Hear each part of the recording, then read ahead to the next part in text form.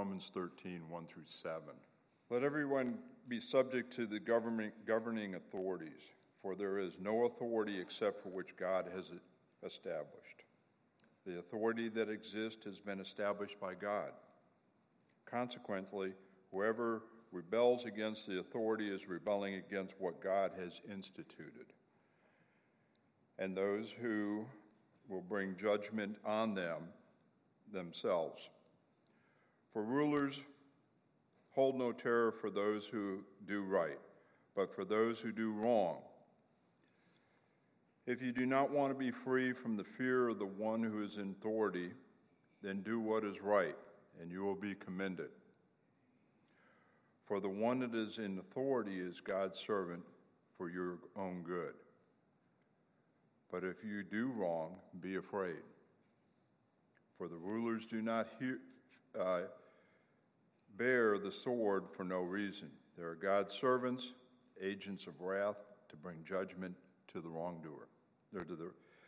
Therefore, it is necessary to submit to authorities not only because of the possible punishment, but also as a matter of conscience.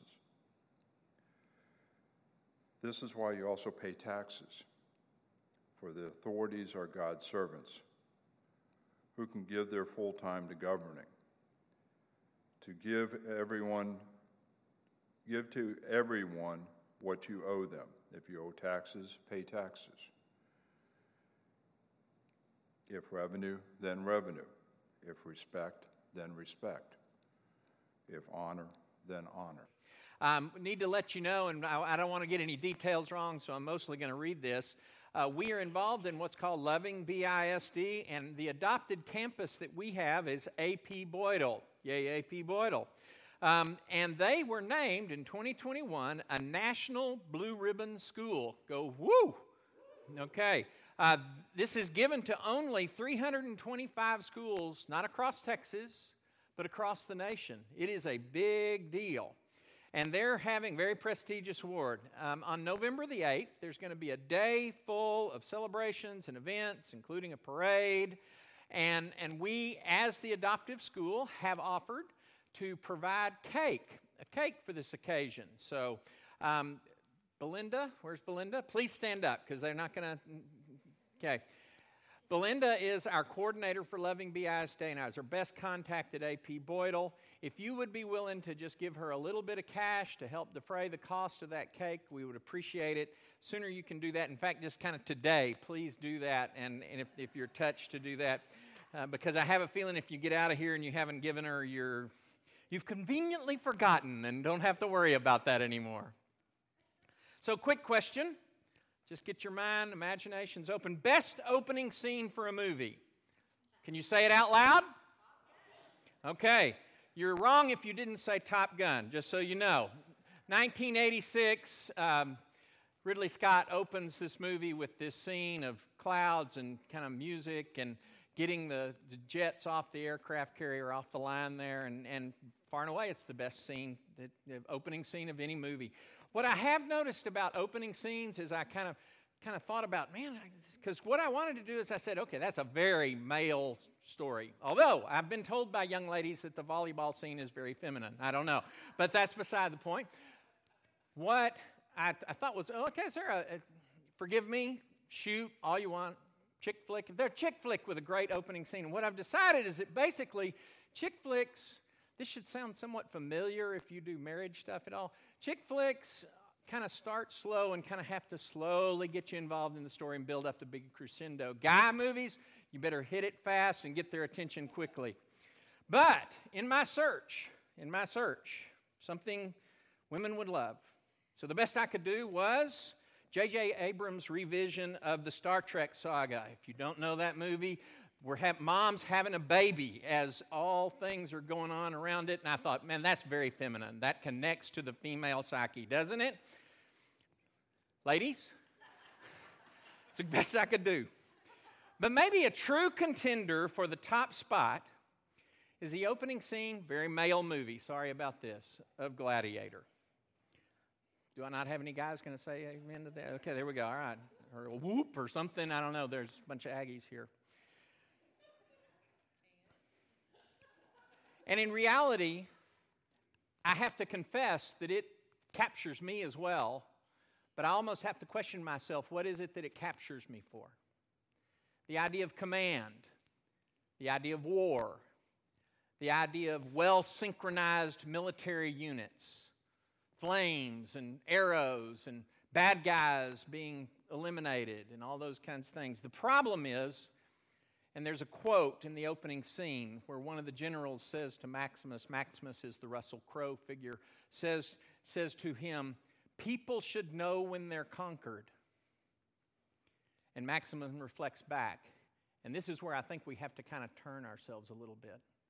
Would you know that you're conquered? In reality, the rest of the movie flows from that quote. And what you and I need to recognize is that for the majority of people who lived in the Roman world, and so now we step straight into the pages of Paul's letter to the Romans, we have to realize that the Roman army is not this symbol of, oh, I'm so glad they're here to take care of all of us. It was the symbol of Roman peace through the use of the Roman hobnailed boot to trample anyone who did not agree or would not submit to them.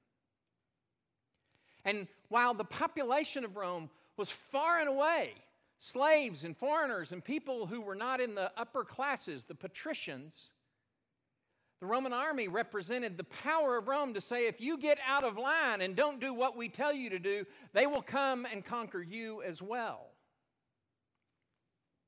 Let's be very specific. Just 5 years before Paul wrote this letter,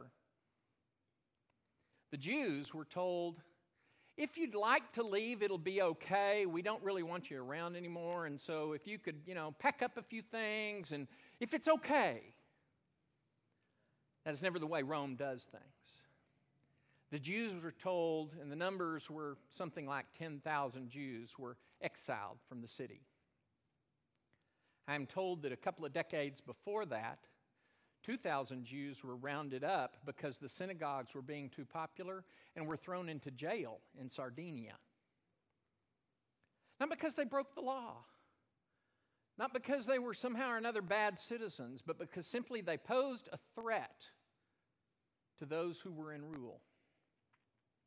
Yes, there was Roman peace, but Roman peace was accomplished by stories like the story of Masada that you may have heard before, when the Romans came in and conquered Jerusalem and a group of people fled to the Herod's fortress Masada. The Romans said, fine, we'll take 6, 8, 10 months to build a ramp so that we can finally get to you, because we are going to kill you because you've opposed us. That is the setting. That is the political reality when Paul says, along with his companions, he pens these powerful words. Let every person be subject to the governing authorities, for there is no authority except from God. It's a word that gets used quite often by Paul. It's a word that he connects to what Christian service and Christian life is going to be about. If you go to Ephesians chapter 4, it will say, submit to one another out of love. And we also recognize that marital relationships, wives, submit to your husbands. Husbands, lay down your lives the way Christ laid down his life for others. But doesn't it kind of cross a plane that we're a little bit less comfortable with when he says that same attitude that you should have one another in Christ, you should have towards, quote, the governing authorities. And before we forget and we sort of pull it somehow out of its context, we have to go all the way back to 12:1 and remember that this is part of Paul's teaching to us. Having established the celebration of the gospel in the first 11 chapters, he says, now how are we going to live that? He says, we're going to be living sacrifices is what we're going to do.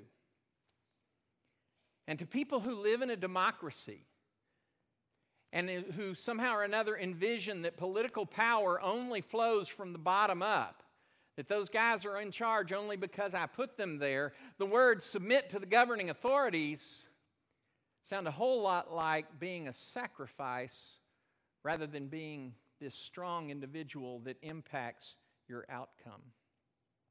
Nor should they be separated from these words, which immediately preceded it, which I just want to summarize from last week's sermon. As we interact with the world and as we interact with society, I think we have to continue to recognize that we are called to bless and not curse. We're called to be empathetic and sympathetic for not just, by the way, not just the people inside this group, but our neighbors. And if this can be applied to political discourse, do we ever take the time to say, they disagree with me completely, but why is it that they feel that way? Why is it that that is a policy that they support? Do we ever take the time to say, I wonder what their perspective is? Or are we so quick to want to condemn and confront and shout our opinion that we never take the moment to say, I wonder where they come from? And finally, of course, the call. That call that as far as it depends on you, to live in peace with all. These are all part of this context. In these instructions, Paul, again, is, if not largely quoting Jesus, he's at least aligning himself with Jesus. So let's go back to Luke chapter 20 and see what Jesus had. I don't know if we ever really reflect on how Jesus' statements can be understood in a political context, but many of them, by the way, when he said, I'm going to rise and I'm going to be king, if there ever was a political statement, that's it. But it's more than politics, isn't it? Much more than politics. So let's pick up in Luke chapter 20, verse 20. So they watched him and sent spies who pretended to be honest. Nobody ever does that, do they? Spies that attend to be honest, in order to trap him by what he said, so as to hand him over to the jurisdiction and authority of the governor. That is to say, we want him to do something that we can then make a political accusation of him. We want him to violate the law, or at least violate, by the way, didn't have to just violate the law in Roman societies. You could just be a threat to the peace. And we want to catch him in that.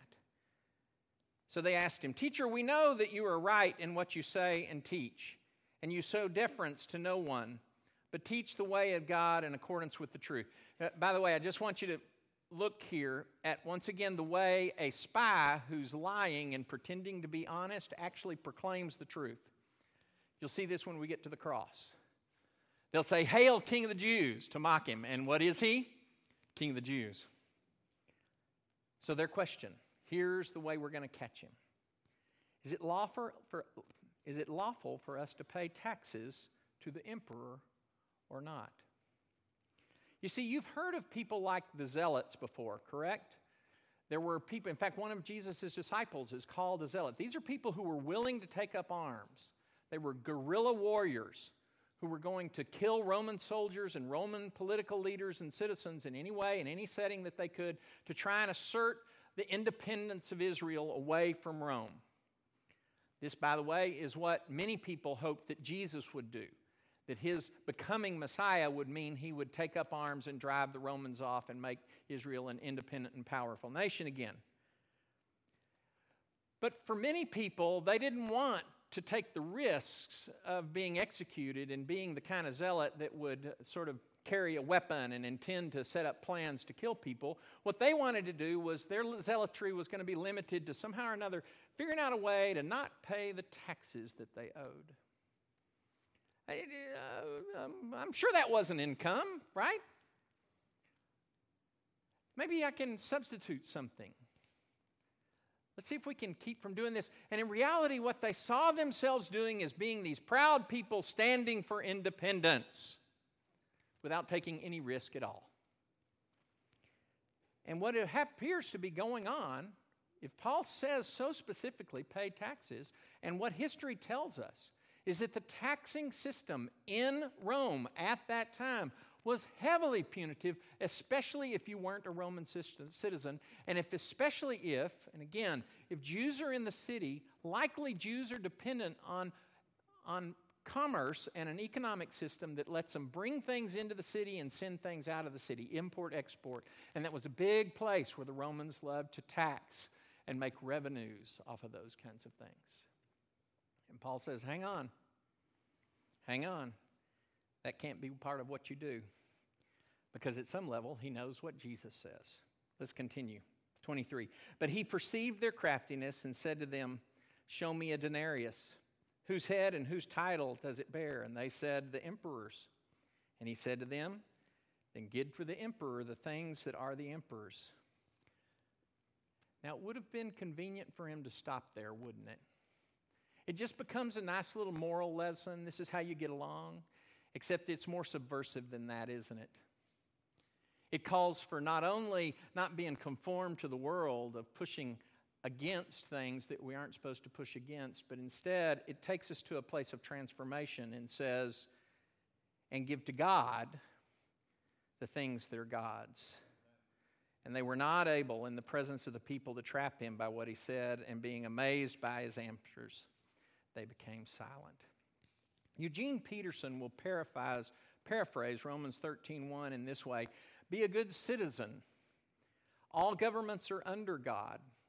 Again, you need to see how God perceives this, and we need to align ourselves with that. No matter how great we may see the government of the United States or the government of China or the government of Russia or wherever it may be, make no mistakes, there is a higher authority. Amen?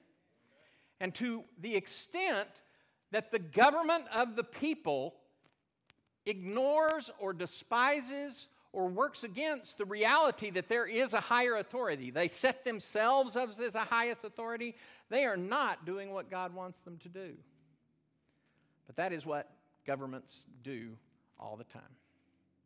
All governments are under God, and insofar as there is peace and order, if there's peace and order in your society, that comes from God, not directly from the government. Now, I need to be sure and say, and there are different commentators that actually kind of take this scripture and say, reality, we don't need to pay any attention to this because we come in a different setting. We are not under a military dictatorship. We are citizens in a democracy. And I think we're thankful for that, aren't we? We need to recognize, though, especially when we shift from being in a totalitarian military dictatorship, instead a democracy, we have to recognize that there are times to stand up in opposition. But we cannot lose sight of the fact that Christians were a minuscule part of the population of Rome and of the empire as a whole.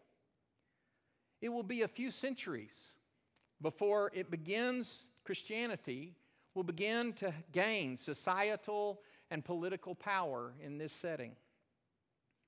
And we can argue quite extensively whether Christianity and the church and the kingdom of God were better served when we were a minority as opposed to the power players in the society. Paul's theological reasoning here looks something like this. And please forgive me, I'm trying in 4 lines to summarize the entire Old Testament, okay? So forgive me. First of all, at creation, God brought order through his rule to bring his blessing. See these words?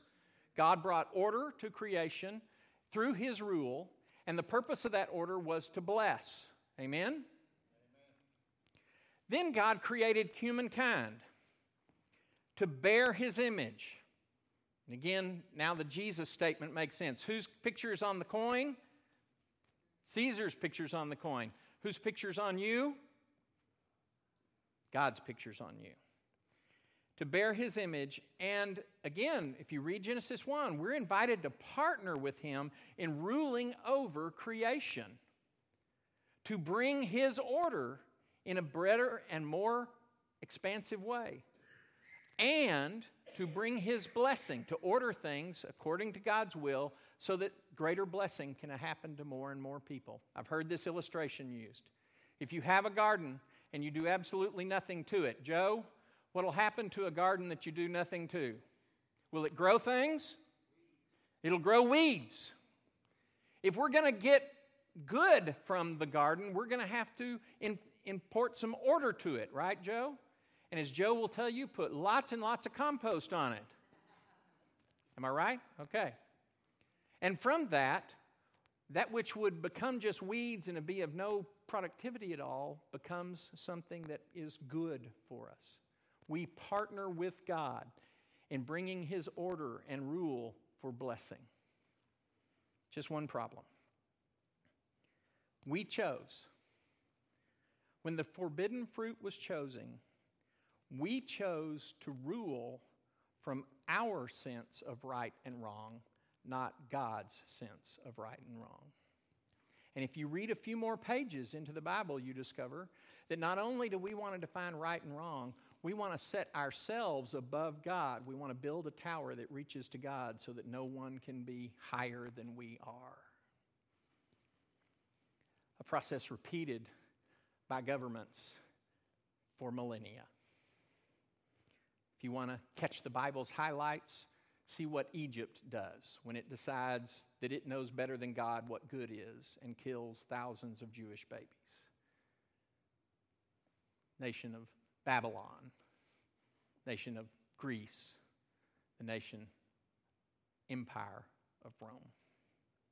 Finally, in all of this, God still recognizes the need for rule and order in society, even if those who rule and order society are broken, just like the rest of us. Just like the rest of us. Some of you may be saying it sounds a lot like I'm telling you to be conformed to the world.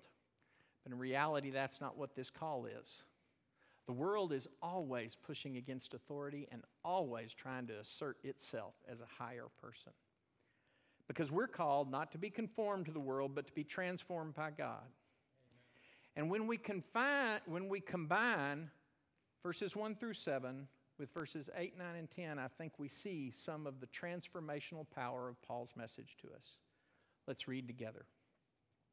Owe no one anything except to love one another. For the one who loves another has fulfilled the law. The commandments, you shall not commit adultery, you shall not murder, you shall not steal, you shall not covet, and any other commands are summed up in this word, love your neighbor. Be sure and say, the Old Testament and Jesus both define neighbor as not somebody who's in the club of Jesus. Love your neighbor as yourself. Love does no wrong to a neighbor, therefore love is fulfilling the law. Love does no wrong. When you read this statement in 13:10, you need to go all the way back to 12:1 and read all of those words and say, how does this point us toward love does no wrong? Living sacrifices don't do wrong. Transformed people do no wrong. And we can continue down the process. The recognition in Roman society of a highly tiered slaves, foreigners, people who were Roman citizens, people who weren't Roman citizens, rich people, people who were owners, people who participated in the governing authorities. Very tiered kind of thing. And in reality, part of what made the church so unique, and even more made church assemblies so unique, was that Paul said and taught and lived out, God wants us in the church to all be the same. But when you walk outside the church, you need to recognize and give honor to where honor is due and respect where respect is due. You've got to figure out things are different in the world. And it's not your job to impose what goes on in your church in the world. It's your church job to be at peace with the world. And in doing that, to maybe draw them to something even better. This includes the political neighbor, the governors, the leaders, the politicos, and even the civil servants. Here lies the key to civil disobedience and any kind of oppositional political action. If I am standing up for something politically, particularly if I am opposing the current leaders and current set of laws, then it needs to be that I am acting not so that somehow or another life is better for me, but I recognize that there are people who are being unjustly trodden down who somebody else has to stand up for. We're all so quick to say, lower the taxes. Amen? And maybe lowering the taxes we can support as something that's good for everybody. I'm not opposed to that. But if all we're doing is saying there'll be more money in my pocket, then we're not acting in a democracy for God. Here's some ideas about how we can resist conformity to the world in relationship to the society and the governing authorities. No, I stand accused and condemned and convicted.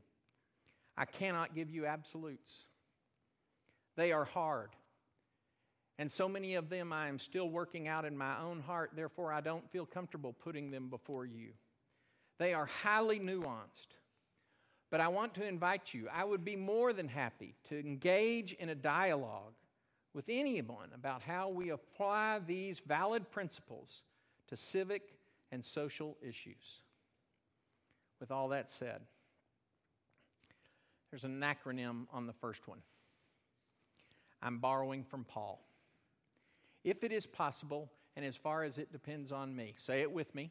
If it is possible, as far as it depends on me. And it may not be possible, and seldom, if ever, in a large society are you the only ones that determine the rules of engagement. Please understand that. But if it's possible, and as far as it depends to me, to be the best participants in society we can be. Secondly, to watch the language we use when we describe governing authorities. Parents especially hear this word. You either refer to the police officer with respect or you demean the police officer. You either speak of the governing authorities as people who, even if they're misguided, who are trying to do good the way they understand good. More importantly, you never speak in such a way about the governing authorities that your children or other people around you might assume that you don't know that God is greater than all of them.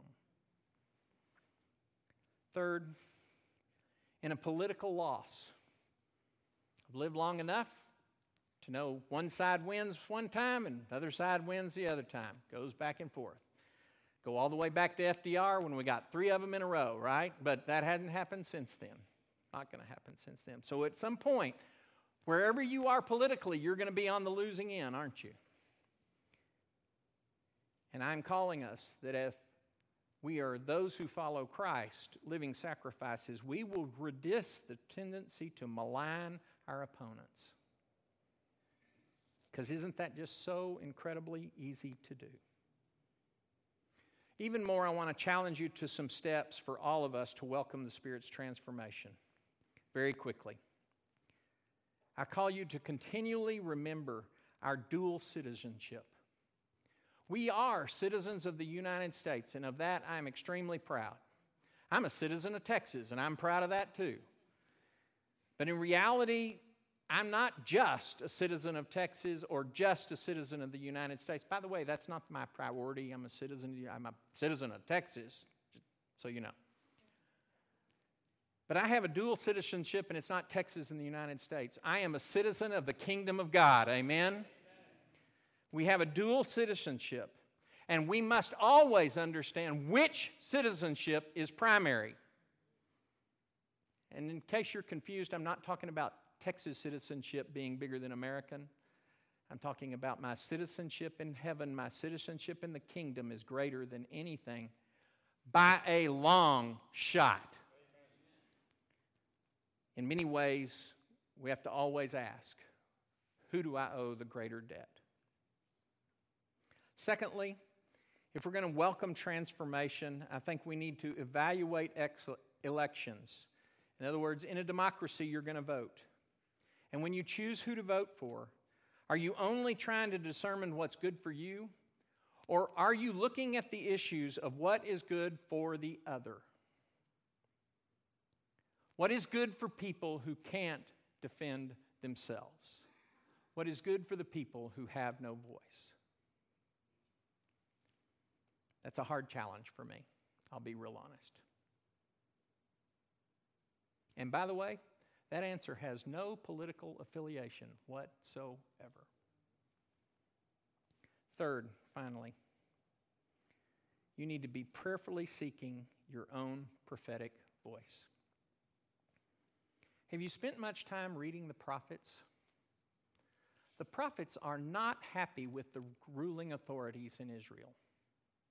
And they see that the ruling authorities in Israel have forgotten that right and wrong gets defined by God, not by them, and they have forgotten that God is greater than they are.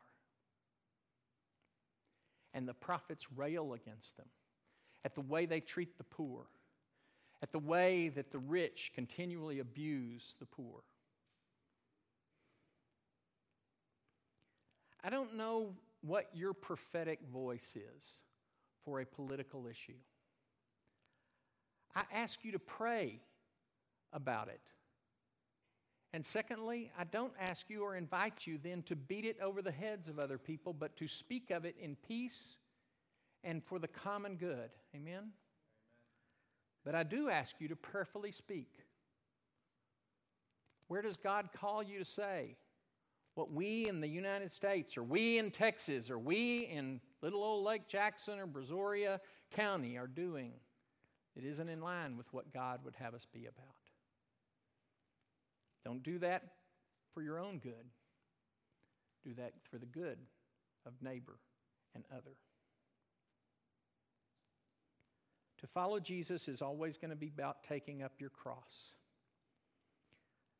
We sang a song today. God's good news always leads us there. I bet you've sung Trust and Obey maybe 1,000 times in your life. My guess is you never sang it before the guy preached on how to be a good citizen in the world. We're now going to sing a song about the third line. Is I trust in thee, let me not be afraid. That sounds like a life that's a living sacrifice. That sounds a life taking up a cross. In our relationships in the church, taking up the cross in our relationships with our neighbors, and taking up the cross in how we live in society. If you're with us online, I invite you to become part of the conversation. And anything that you would like to start, 979-217-3300, you are welcome to join us. But the invitation of God is to know where your first citizenship is. Amen? The invitation of God is to know the image that's printed on you. And it's God's. Won't you come as we stand and sing? Unto thee, O Lord.